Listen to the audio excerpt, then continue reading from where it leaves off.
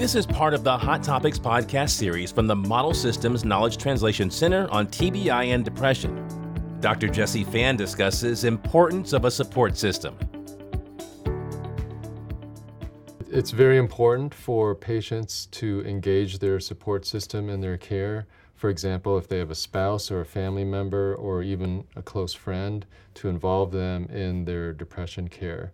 Sometimes bringing them to their counseling sessions can be very helpful, and working with the therapist to really see how they can support them in implementing the counseling, but also making sure that they stay active, that they engage in activities, that they get out of the house, etc. If they don't already have a good support system, which can be a major reason why they are depressed, if they're more isolated, for example, it's a good idea for counselors to work with patients to try to beef up their support system, find ways to find people to help support them.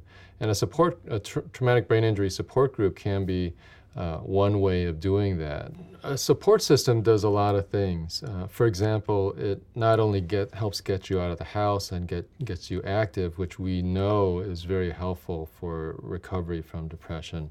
It also helps people get a perspective of the world so that they're not so focused on their own problems.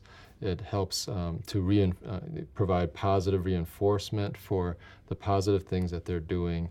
And it also helps them sometimes help them stay away from bad habits such as smoking, drinking too much alcohol, things like that.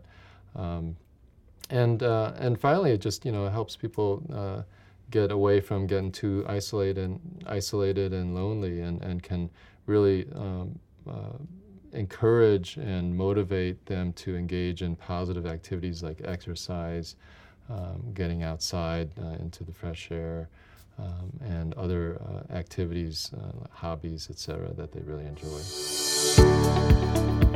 Visit msktc.org/TBI and get the answers you need from experts who conduct innovative and high-quality research, provide patient care, and work to improve the health and overall quality of life for people with traumatic brain injury. That's msktc.org/TBI.